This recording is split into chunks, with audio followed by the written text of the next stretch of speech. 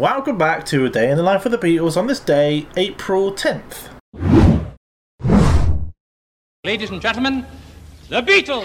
In 1961, the Beatles perform at the Top 10 Club, Reeperbahn, Hamburg, West Germany. And in 1962, Stuart Sutcliffe, former Beatle and John Lennon's closest friend living in Hamburg, West Germany, dies from a brain hemorrhage at the age of 21.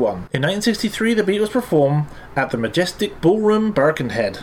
This is their final appearance at this venue. 1964 is the US release of the Beatles LP, Beatles' second album. Songs: Roll Over Beethoven, Thank You Girl, You Really Got a Hold on Me, Devil in Her Heart, Money, You Can't Do That, Long Tall Sally, I Call Your Name, Please Mr. Postman, I'll Get You, and She Loves You.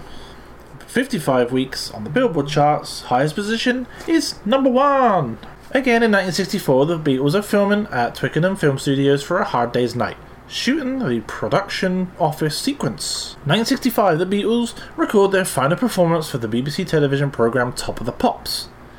They lip-sync to the songs from the latest single, Ticket to Ride, and Yes It Is. For the first time, the Beatles wear their fawn-coloured jackets that they all wear for their famous Shea Stadium concert. A portion of the Ticket to Ride video is included in the May 22nd broadcast of the popular British sci-fi series Doctor Who. In 1970, Paul McCartney announces his resignation from the Beatles 1 week before the UK release of his solo album, McCartney.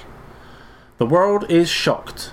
John Lennon, who kept his much earlier decision to leave the Beatles quiet for the sake of the others, is furious, feeling justly betrayed by McCartney's preemptive strike, which obviously was aimed at obtaining maximum momentum for McCartney himself. When a reporter calls Lennon to comment upon McCartney's resignation, Lennon says, "Paul hasn't left, I sacked him." Things get worse from McCartney issues a printed self-interview with advanced promotional copies of the McCartney album. Some of the answers to the interview questions come across as petty and self-serving. Wow, they really did break up bad, didn't they? 1989 is the UK re-release of the Beatles single Get Back, Don't Let Me Down, 20th anniversary reissue, released as a regular single and also as a picture disc. 1990, the Minor Planet Circular announces a citation approving the naming of 4 new asteroids discovered by astronomer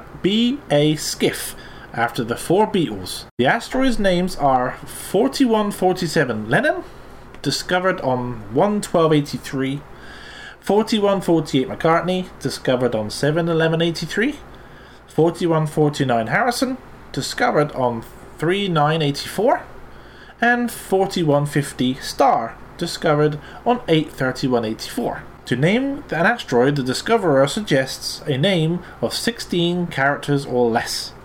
The suggested name is forwarded to the International Astronomical Union's Small Bodies Names Committee, along with a brief argument as to why the name is appropriate. The argument for naming asteroid 4150 after Ringo Starr went as follows.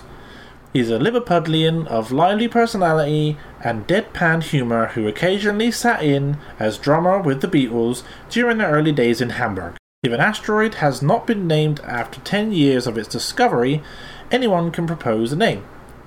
The asteroid Jerry Garcia got his name from its email campaign started by a fan. Other asteroids have subsequently been named after musicians Eric Clapton, Carlos Santana, Frank Zappa, Jean-Michel Jarre, and Mike Oldfield. Today's From Me to You is The Beatles Did It First. The Beatles were the first band to do an album of all original songs, A Hard Day's Night, in 1964. The Beatles, concentrating more on writing their own songs, all but ceased with the album to include covers, songs from other artists on their releases. If you enjoyed what you saw, please leave me a comment, share, and subscribe with the little button down here. Until next time, bye.